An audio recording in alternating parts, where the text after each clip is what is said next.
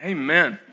Man, what a week, guys. Man, we had dinosaurs and lumberjacks and 80s dance parties, and it was a week around here, let me tell you. And man, we're so grateful for all of you that helped out with our fall festival. Catherine's going to tell us kind of how that went if you weren't here, and so she's going to fill us in here in just a little bit. But guys, I just want to welcome you. I'm glad you're with us. We'll continue our study in the book of Daniel, and kind of the title of the series is Faith in the Face of Fear. And the last few weeks, kind of since we finished up chapter 6, we finished up the historical section, we've kind of gotten into all this apocalyptic literature, and I just want to tell you, that scares a lot of people, right? It scares a lot of people when you think about end times. And so our goal is to really just kind of help you wade through it, to talk about what it means in a historical setting. And then this week, we're going to talk about some prophecy. And so just kind of want you to know that. And so this week, we're going to be in Daniel chapter 9. Chapter 9, the verses that we're going to read are the most debated, hotly talked about sections in all of Daniel. Amen? Woohoo! That's always fun when you're studying. That's always fun. And lots to read about. And so the goal this week is that Jesus might be lifted high. He might be glorified in our midst, and that we might find some clarity. I want to remind you of some things before we dive into Daniel chapter 9.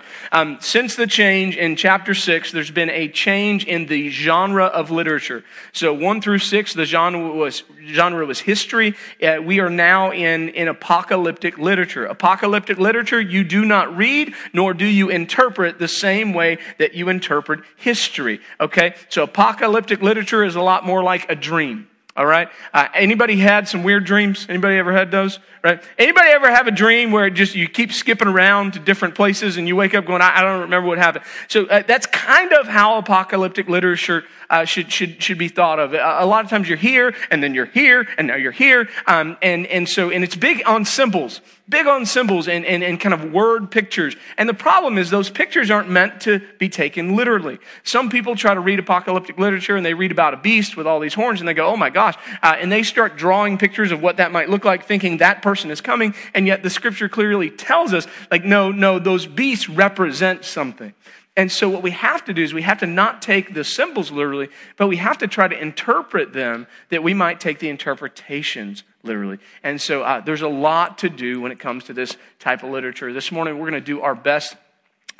Alistair Begg preached this chapter, and when he was preaching it, he said something along the lines of, I reserve the right to, at any moment, at any given time, including during this message, change my opinion on this text, okay? So we're going to do our best to present it to you. I hope that you're ready for Daniel chapter 9. Join me in a word of prayer if you don't mind, okay? Father, thank you for loving us. Thank you for your word. Thank you for bringing us into your house to worship your name. And God, our hope and prayer this morning is that Jesus is indeed magnified in our midst. And Holy Spirit, we want to welcome you, and we're so glad that you are with us. That's the promise of God's word, is that when two or more gather in the name, that you're present. We recognize your presence now, and one of the ways we do that in a special way here is to invite you now to come and take your place in our pulpit as our teacher, the teacher of this church. That is the Holy Spirit. That is not me.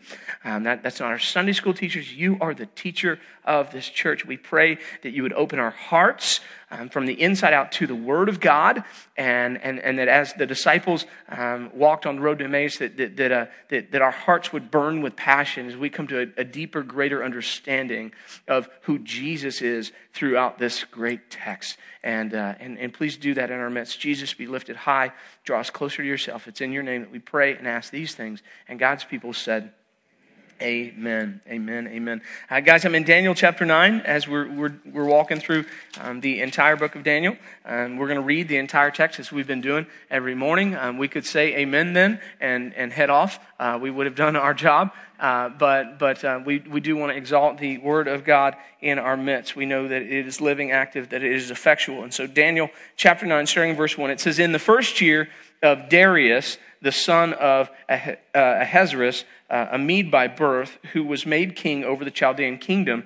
In the first year of his reign, I, Daniel, understood from the books according to the word of the Lord to the prophet Jeremiah that the number of years for the desolation of Jerusalem would be 70. Okay? Would be 70. We'll get into all this in a second. I just want you, Daniel is reading God's word. Okay, he's reading something that Jeremiah has written, and he gets an understanding of a time. in his mind. So he's got this. So he says, so I turned my attention to the Lord God to seek him by prayer and petitions with fasting, sackcloth, and ashes. And this is Daniel's, man, this guy prays, right? I mean, every time we see him in the book, he is praying. So he's now going to pray. He says, I prayed to the Lord, my God, and I confess. So this is a prayer of confession. Like that's your context clue. You say, what's going on? It says it right there, right there in chapter 4. I prayed and I confess. So this is a prayer of confession. He says, oh Lord, the great and awe-inspiring God who keeps his gracious covenant with those who love him and keeps his commands. We have sinned. We have done wrong. We have acted wickedly. We have rebelled and turned away from your commands and your ordinances. We have not listened to your servants, to the prophets who spoke in your name, to our kings, leaders, fathers, and all the people of the land. Lord, righteousness belongs to you. But this day, public shame belongs to us, the men of Judah, the residents of Jerusalem and all of Israel, those who are near and those who are far in all the countries where you have banished them because of the disloyalty that they have shown towards you. Lord, public shame belongs to us, our kings, our leaders, our fathers, because we, now he is personalizing this, because we, he says, we have sinned against you. Verse 9, compassion and forgiveness belong to the Lord our God, though we have rebelled against him and have not obeyed the Lord our God by following his instructions that he set before us through his servants, the prophets. All Israel has broken your law and turned away, refusing to obey you. The promised curse written in the law of Moses. Okay, now there's context clues. Context clues. Daniel is tying together, he's read from Jeremiah, and now he's linking it to the book of the law. Okay? You've got to understand what's going on. So context clues. He says, all of Israel has broken your law. We've turned away, refusing to obey. The promised curse written in the law of Moses, the servant of God, has been poured out on us because we have sinned against him. He has carried out his words that he spoke against us and against our rulers by bringing on us a disaster that is so great that nothing like what has been done to Jerusalem has ever been done under all of heaven. Just as it's written in the law of Moses, all this disaster has come on us, yet we have not sought the favor of the Lord our God by turning from our iniquities, paying attention to your truth. So the Lord kept the disaster in mind and he brought it on us. For the Lord our God is righteous in all he has done, but we have not obeyed him. Here comes this request. Now, Lord our God, who brought your people out of the land of Egypt with a strong hand and made your name renowned as it is this day, we have sinned, we have acted wickedly. Lord, in keeping with all your righteous acts, may your anger and your wrath turn away from your city, Jerusalem. Say, God, enough is enough. Would you now stop?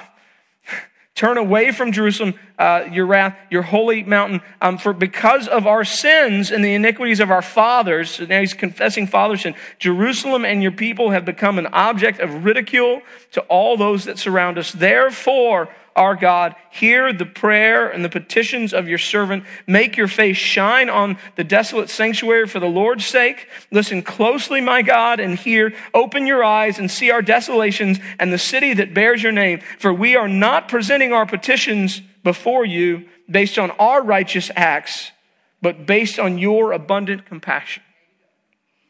Lord, hear. Lord, forgive. Lord, listen and act. My God, for your own sake, do not delay, because your city and your people bear your name. When I was speaking, praying, and confessing my sin and the sin of my people Israel, and presenting my petitions before the Lord my God concerning the holy mountain of my God, while I was praying, Gabriel, remember this is the archangel, Gabriel, the man I had seen in the first vision, which is really the second, reached me in my extreme weariness about the time of evening offering. And he gave me this explanation. Daniel, I've come now to give you understanding. At the beginning of your petitions, an answer went out, and I have come to give it, for you are treasured by God. So consider the message and understand the vision. 70 weeks are decreed about your people in your holy city, to bring the rebellion to an end, to put a stop to the sin, to atone for iniquity, to bring in everlasting righteousness, to seal up vision and prophecy, and to anoint the most holy place. Know and understand this, from the issuing of the decree to restore and rebuild Jerusalem until an anointed one, the ruler, will be 7 weeks and 62 weeks. Okay, so 7 weeks and 62 weeks. If you do some math, that's 69 weeks, right? Okay, just follow me.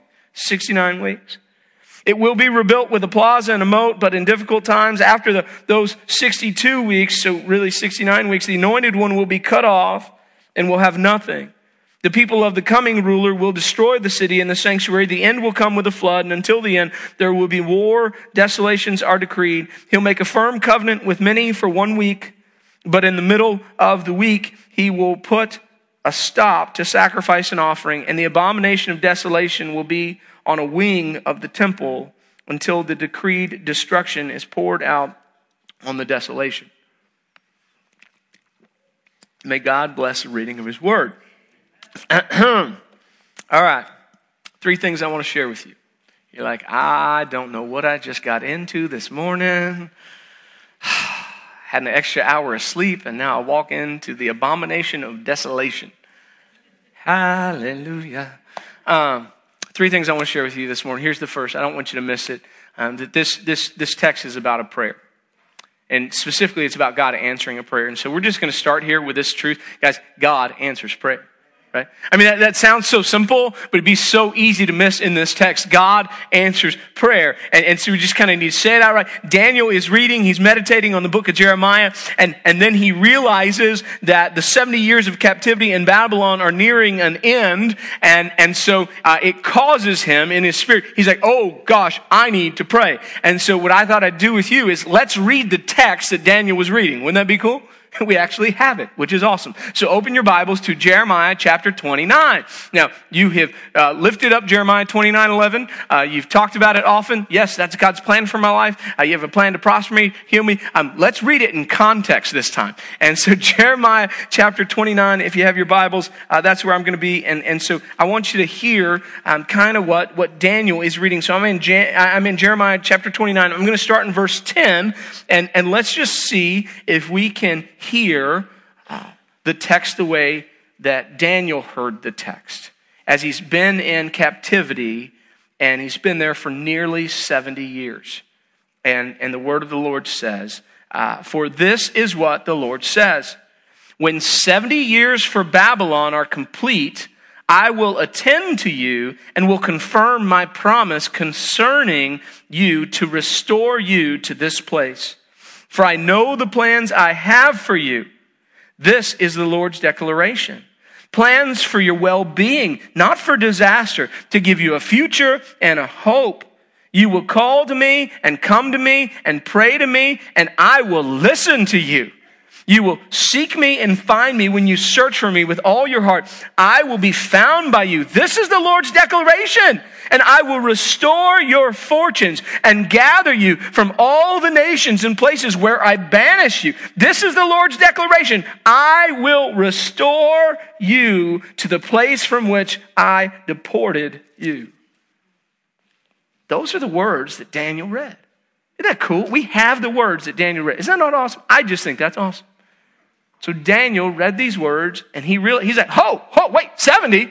I've been here a hot minute. I think this is about up. And he realized, like this thing is almost over. And it causes Daniel to begin to pray. Look, it says that in verse 3, right? It says, so I turned my attention to the Lord, and I sought him by prayer. That was his response to reading and meditating on Jeremiah chapter 29, verse 10 through 14. Daniel immediately was like, man, I need to pray. And then the content of his prayer we find in verse 4 through verse 19 of chapter 9. And here's what I love the most about the entire account. Verse 23.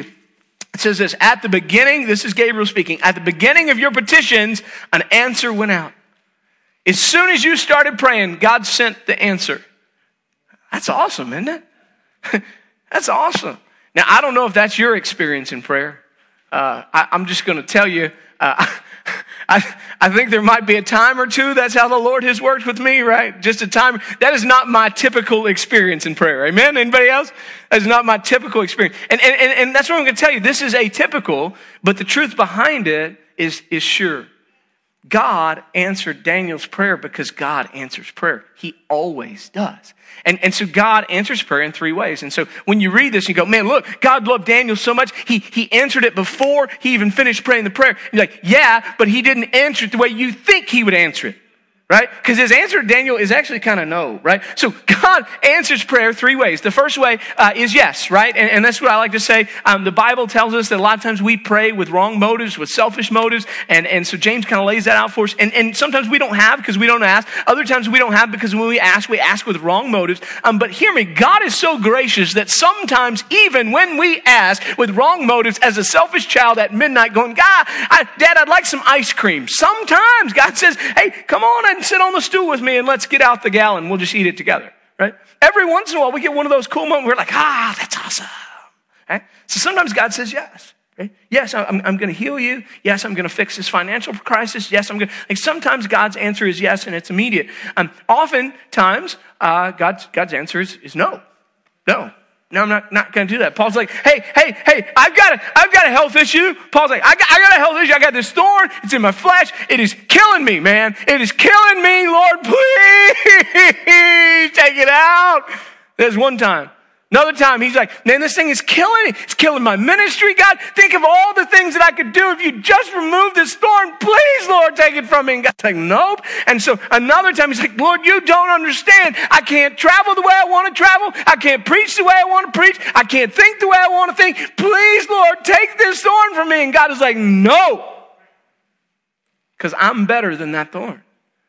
You don't need health. You need me. Right? He says, my grace is sufficient for you because my power is made perfect in your weakness. He said, listen, Paul, I know you think that if you didn't have this physical ailment, you could do great things for me. I'm going to tell you, you can do greater things for me if I leave this with you and you have to rely on me. Because then it'll be done in my power and it'll be perfect, right? And so we can, so God always answers. Sometimes it's yes, sometimes it's no. Sometimes it's just later. It's just later. And that's really kind of what goes on in this text. So I want you to see. So Daniel reads from the book of Jeremiah that the Babylonian captivity is coming to an end. And I'll show you what he does in a second. But he begins to think that the kingdom of God is coming. Right? That's what restoration in the Jewish mind is like, hey, the Messiah is coming. So he's actually thinking those kind of thoughts. And basically what God does is shows up to Daniel who's confessing his sin now and the sin of his people. And he's like, oh God, oh merciful God, we have sinned and my father sinned and I was born a sinner and it's all our, please forgive me. And God's like, hey Daniel, I hear you. I know what you're trying to do. I know you think doing this, you're going to usher in the kingdom. But here's the deal. That's not going to happen right now. I love you. And Gabriel even says that. You're treasured by God, Daniel. But not right now. So here's what I want to say to you this morning. It's kind of a big deal, right? Friends, just like God was listening to Daniel, and he sent a response right away. He's listened to Daniel all the way throughout the book. Every time Daniel prays, God is there listening. God is there acting. I want you to know that God listens to you too. Those words that Gabriel speaks over Daniel, God speaks over each of you. You are treasured by God. You are treasured by God. God wants to hear from you. He wants you to come to him. He says, come to me, all of you who are weary and heavy laden. Like I'm going to come to me, talk to me, share your burdens with me. I will actually take the burden that you're walking through. I will lift it off of your shoulders and put it on mine. And you'll just take my burden, and my burden is light. I'll take all the heavy stuff. That's the offer of God. Come to me, pray to me. And so guys, listen, if there was one thing that we wanted to learn from the character of Daniel, and I know faithfulness is a big one, right? But what about prayerfulness, right? A guy that every time we see him, he is lifting up his petitions to God. If there's one thing I could really use to be better in my life, I don't know about you, but it's that. Right? Being a man that is constantly praying. And I think that's our challenge from Daniel. So that's the first thing. Guys, I just want you to know out the gate, that God answers prayer. And by the way, did you see why we can Hebrews says that we can now boldly approach the throne of grace, right? We can do that because we're God's kids, because Jesus is on the throne. It's a throne of grace. It's not a throne of judgment right now. If we're his kids, it's not judgment. It's now grace. But Daniel just says it so well. I think it's verse 18. Is it verse 18? Yeah. And he says, for we're not presenting our petitions before you based on our righteous acts, but based on your abundant compassion. Some of you haven't been praying because you kind of feel like you're a mess. You're kind of like, God, I've messed up too much. I don't even want to talk to you about it. Listen, it's not about your mess ups. It's about his grace. It's about his love. It's about his compassion. Talk to your Father this week, okay? All right, second thing I want you to see. I think the text of Daniel 9 teaches us this, is that we often misunderstand the plans of God. We often misunderstand the plans of God. What does it say in the book of Isaiah? Your ways are not my ways. God's saying, my ways are not your ways, and my thoughts are not your thoughts. Just as the heavens are higher than the earth, so are my thoughts higher than your thoughts, and my ways higher than your ways. Listen, we don't understand the plans of God very often. We do not. We don't. And really the heart of this passage is this, right? Daniel's reading Jeremiah. He's in he's in chapter 29, verse 10 through 14. Of course, he didn't have those verse markers, but he's reading through that scroll of Jeremiah. He sees this thing about 70 years of captivity, and he reads about God's promise to restore the people of Jerusalem back to the city of Jerusalem, the plans to prosper them, to give them a hope, to give them a future. And he immediately begins what? Confessing sin. That's what it says. And he immediately begins a prayer of confession. So the question we have to ask is, why does he immediately begin a prayer of confession? Right? And the text tells you. So if we read the context of the text, it's really important. And so the context, he begins to pray a prayer of confession according to the law of Moses, it says. And so what Daniel does when he realizes that the Babylonian captivity is about to come to an end, he links Jeremiah 29:11 with the law of Moses in Leviticus chapter 26. And he begins to think that those two promises are the same promise. Leviticus 26 talks about that God will ultimately restore his people, but it's talking about to the kingdom. To the kingdom. Okay? And so currently, they're living under Gentile rule.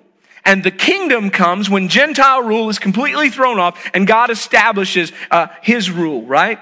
And so Daniel's saying, man, that's what's coming. That's what's coming. Only there's some things that the text says have to happen in Leviticus for that to happen. And so just to kind of show you these connections, and so here's what the Leviticus 26 outlines. Leviticus 26:17 says this is God speaking to his people. So by the way, Leviticus chapter 26 says, hey, I'm your God. I'll be your God. You'll be my people if. Old covenant is all if, people. All if. New covenant, all grace, right? Not about what you do. It's all about what I've done. Old covenant, it's about what you do.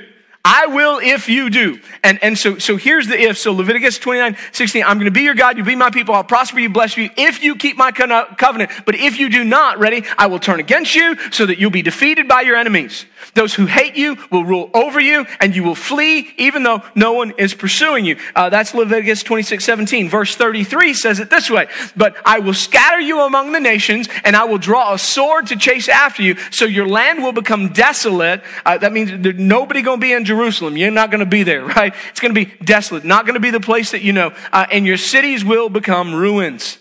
That's what's going to happen. That God's telling them this was going to happen. And then it says this in verse 40 through 42. It takes up 2 slides. But listen, this is God's promise. But when they confess their iniquity and, get this, and what? And the iniquity of their fathers. Okay, what is Daniel doing? I have sinned, my father has sinned, all the people of Israel have sinned. So he says, but when they confess their sins of iniquity and the iniquity of their fathers, their unfaithfulness that they practice against me, and how they acted with hostility towards me, and I acted with hostility toward them, and I brought them into the land of their enemies, and when their uncircumcised hearts are humbled and they make amends for their iniquity, then I will remember my covenant with Jacob. I'll also remember my covenant with Isaac, my covenant with Abraham, and I will remember the land. So I'm going to restore the promise, God says, when they confess their sins, act humbly, do these things, right? Okay, so here is the deal. Daniel reads the words of Jeremiah rightly. He understands that Babylonian captivity is about to end, but he wrongly assumes that the end of the Babylonian captivity means the end of the Gentile rule. Follow me? And so he comes before God and he says, hey God, 70's up. Bring your kingdom now. And God says, Daniel, I love you. And you're a voice for my people, but you have misunderstood. Ooh, that's rough, isn't it? Any of you ever misunderstood the word of God? Amen? So God tenderly deals with Daniel and he's like, man, you've got this wrong. It's not 70. It's 70. Now your text says weeks. It's a bad translation. See, the word that we translate weeks, that's not what the word means. In Hebrew, it means seventh. So God, through Gabriel, says to Daniel, Daniel, I love you. You've misunderstood my word. It's not 70. 70, that was just the captivity for what you guys didn't listen to the covenant. Man, you didn't take a break when I told you to take a break. Like no. That's not that. That was 70. No, there's 77s that have to happen before what you're asking for can happen. Because you're wanting the kingdom to come, Daniel. Before the kingdom comes, and we've done the 70, but before the kingdom comes, there's another 77s that have to happen. Now, our text says week, but the word in Hebrew means, again, it means 7. And Jews would have always used that to refer to days or years, never weeks. Okay, that's not how. So it's either 7 days, so 490 days are going to happen, or it's going to be 490 years, right? So those things are where we are. And so guys, here's kind of what I'm saying to you is Daniel had a misunderstanding of the word of God. Now, what we're about to do is talk about what these 77s might be. Okay? Because we got to lay that out. Because you can't walk through the passage and not lay that out. Understand this second point. We often what? Misunderstand the plans of God. So what we're going to lay out is kind of what the majority of people have interpreted this passage to be throughout our history, the best understanding we have of it, and we're going to come to it saying, this ain't the final, you know what I'm saying? Like listen, you got to take this with a grain of salt. We don't understand the plans of God well, okay? And so I want to walk you through what the 77s could be. Now the first theory, guys, is that the 77s refers to days, and it's a literal 490 days. And the problem with that is the dates don't really match up. So they try to say from here to Antiochus Epiphanes, which we talked about him last week. So from there to there, that's 490 days. That it doesn't. None of that really jives. The dates just really don't work well, and so that doesn't really work. The second theory. Oh, by the way, before we get to that, let me do this.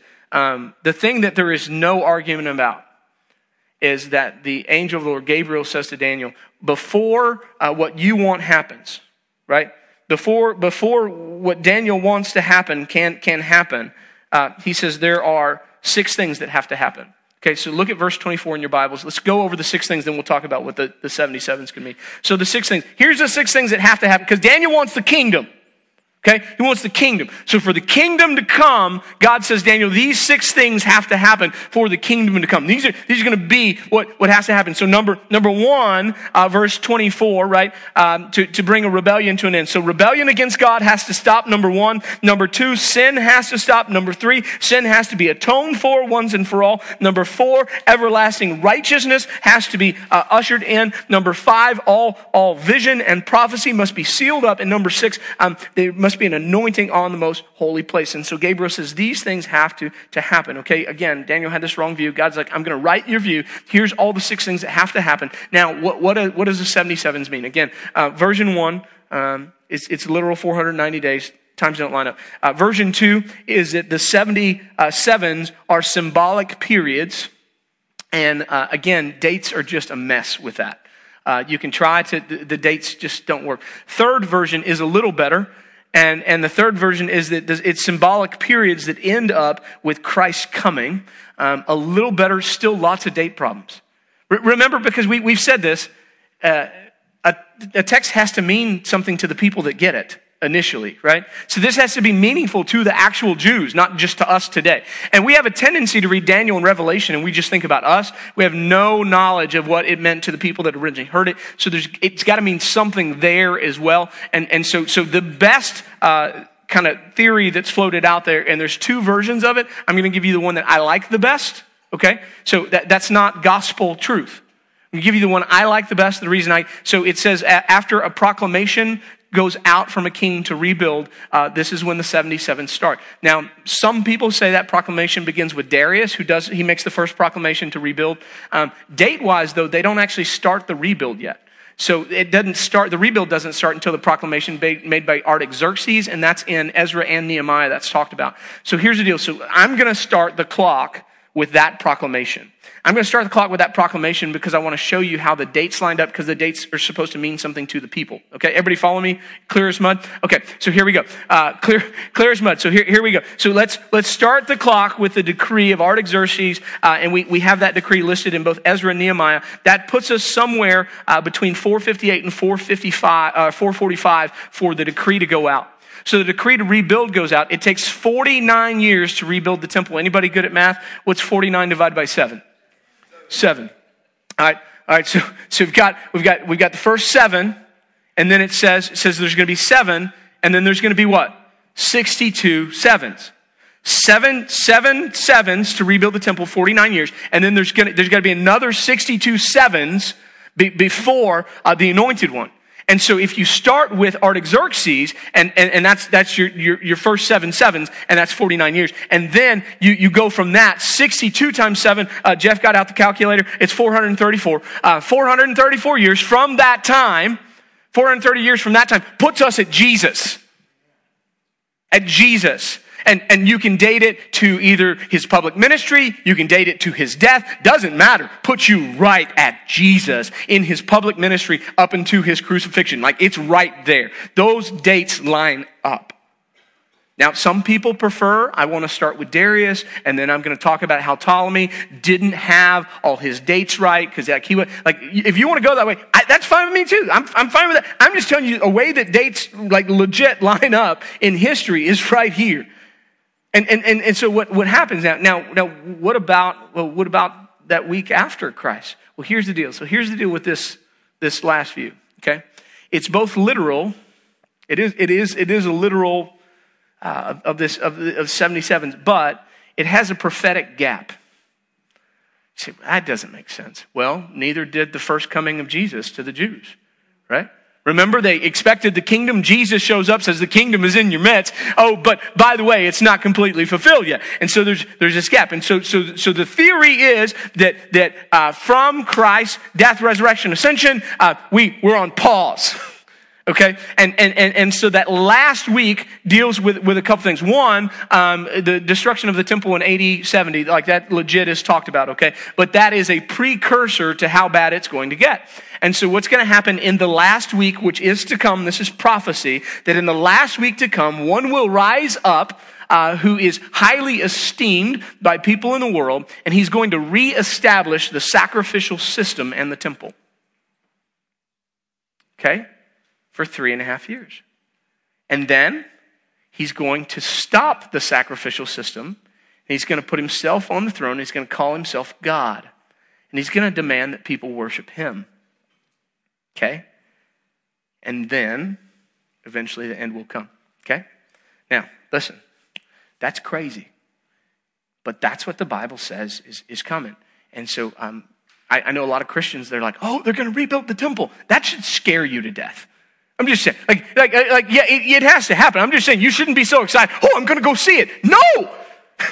Don't want to do that. And there's a whole lot of reasons why. We'll get to those in a second. So that best explanation I can give you about the 77s read on it all, that's the one I personally am the most, when I say it's personal, like I'm telling you, you get to have your own interpretation. Doesn't make you wrong, doesn't like that. That's not, I'm just telling you the one that makes the most sense if we're in context historically and prophetically in my book is that fourth one that says like, hey, this is literal, but there is a prophetic gap. And guys, that means that we're living in the gap.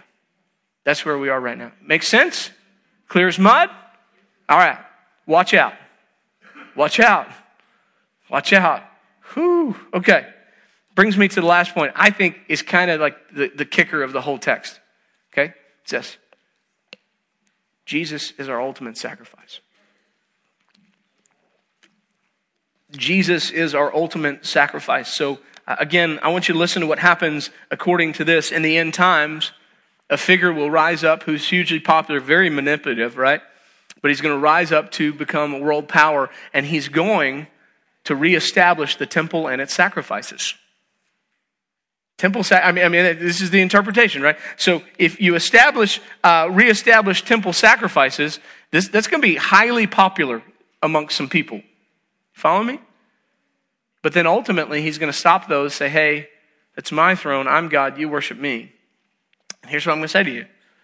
This is why you shouldn't be excited about the temple reopening or sacrifices being made again, is because the Word of God declares that Jesus is the final, once-for-all sacrifice for our sins, and nothing else is needed.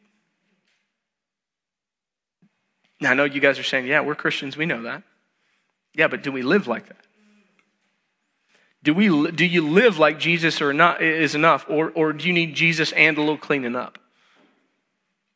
Do you need Jesus and to watch your mouth?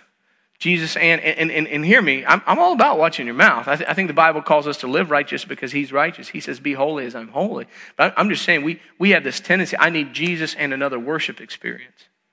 I need Jesus and, this and that. And it just gets us into this place. We get to a point we kind of almost start thinking Jesus is enough. And what's going to happen is a great deceiver is going to rise up and say, no, Jesus was great. But man, these temple sacrifices, man, this is back that Abraham covenant. You got to do this stuff. No, man, Jesus is the fulfillment of all that stuff. That's why the veil was torn in two, bro.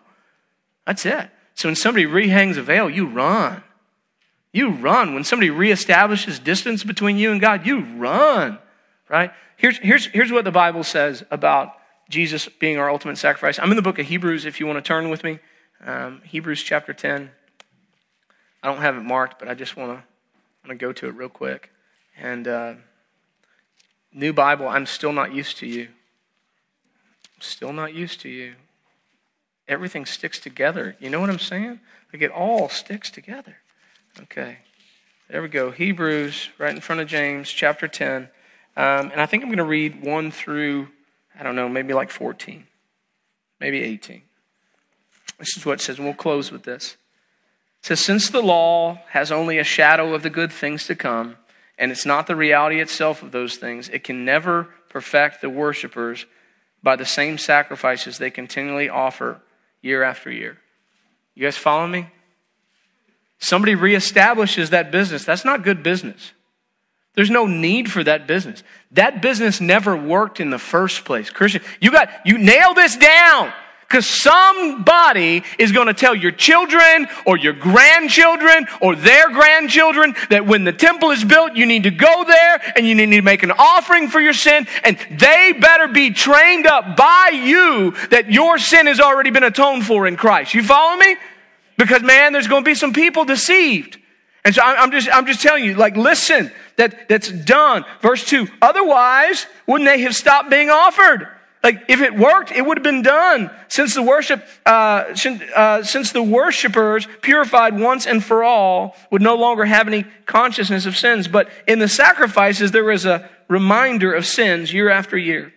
For it is impossible for the blood of bulls and goats to take away sins. Therefore, as he was coming into the world, he said, you did not desire a sacrifice and offering, but you prepared a body for me. You did not delight in whole burnt offerings and sin offerings. Then I said, see, it is written about me in the scroll. I have come to do your will, O God. After he says above, you did not desire or delight in sacrifices and offerings, whole burnt offerings and sin offerings, which are offered according to the law. He then says, see, I have come to do your will. He takes away the first to establish the second. By this will, we have been sanctified through the offering of the body of Jesus Christ once for all time. Every priest stands day after day ministering and offering the same sacrifices time after time, which can never take away the sins of mankind. But this man, after offering one sacrifice for sins, forever sat down at the right hand of God. He is now waiting until his enemies are made a footstool. For by one offering he has perfected forever those who are sanctified. The Holy Spirit also testifies to us about this. For after he says, this is the covenant I will make with them after those days. The Lord said, I will put my laws on their hearts and I will write them on their minds, and I will never again remember their sins and their lawless acts. Now, where there is forgiveness of these, there is no longer an offering for sin. And we say, praise be to God for his son, Jesus Christ. Amen. So what do we do with Daniel chapter 9 and 77s and future scariness? And what do we do with that? I think there's some things that we can draw from it that we can do today. And the first one, guys, is this. And I'm going to use the letter P throughout this. The first one is this, is we need to pray. Guys, we need to be people of prayer. Amen? God answers prayer. And I challenge you, man. How cool would it be to have a Daniel moment where you start praying your long paragraph and God shows up after your first incident, like angel Lord just shows up and be like, well, I came as soon as you started. God already had the answer. We need some more of those moments. Not going to get those moments if you don't pray. And so the Bible says we don't have because we don't ask. It says that God's our Father. He's not going to give us a snake when we ask for bread, right? So we need to ask. We need to approach God. We need to pray. Like Daniel, we need to pray. 2, we need to know that we're prone. We need to know that we are prone to misunderstanding. How many times in the sermon, can you go back and recap, have I told you this is my understanding at this point, and that all goes under the umbrella that we are prone to misunderstand the plans of God? You guys following where that's coming from? Like, this is the smartest dudes that study the Bible. These are some of their best guesses about what the 77s are. That doesn't mean that we've got it nailed down. And you shouldn't act, oh, well, that's everything I need to know. We don't know the day or the hour. We just have these glimpses, these images of what is to come, of someone who's going to rise up of great popularity, that's going to grab the world's attention, that's going to try to reestablish a sacrificial system. Like, these are just the gleanings that we can grasp, and we just kind of have to go with that and go, okay, Lord, that's a little scary, right? But we need to know in all that we're prone to misunderstand. And so I've got some friends, and I love them to death. They look at every world event, and they're putting this text on that. Yep, that's going on. That's the guy. That's the guy. In all that, I pray that you would be somebody that acts in humility with this truth under your life. Like, that may be the guy. I'm prone to misunderstand. I'm not going to say that's the guy. I'm not going to say this is the end. I'm not going to, because I don't know the way God thinks. Right? I have his word. I know his character, but his thoughts are not my thoughts. Neither are his ways my ways. I never would have seen Jesus coming. I never would have seen that's how God was going to save the world, by becoming a sin offering once and for all. Like, God works in ways that I wouldn't normally think about. Therefore, I have to always say that, well, maybe this is how God's going to go about this, okay? Last thing, guys, is I would just say this. We need to fix our eyes on Jesus, right? Author and perfecter of this thing called faith. He is the ultimate sacrifice. Why is it so important we fix our eyes on Jesus? Now, some of you are like, every sermon lately, Pastor, you just tell us to look to Jesus. That's kind of every week. Okay? Welcome to church. If you're going somewhere else and that's not the heart of the message, they've missed it that day, right? I mean, hey, I'm glad you're here. Feel better about yourself. God bless you, right? If that's the message, like, they missed it that every week. Yeah, look to Jesus. And why is it so important that we look to Jesus, the author, perfecter of our faith, the one that has accomplished it, the one that has paid once and for all for our sins, so that we don't mistakenly, when somebody that's a deceiver rises up, or our kids mistakenly look to somebody else as a sacrifice when Jesus is the ultimate one. So we gotta fix our eyes on Jesus. And friends, I love you. Man, life is crazy, amen? Million things flying at you from a million different directions, and it is easy in the busyness of this life to not fix your eyes on Christ.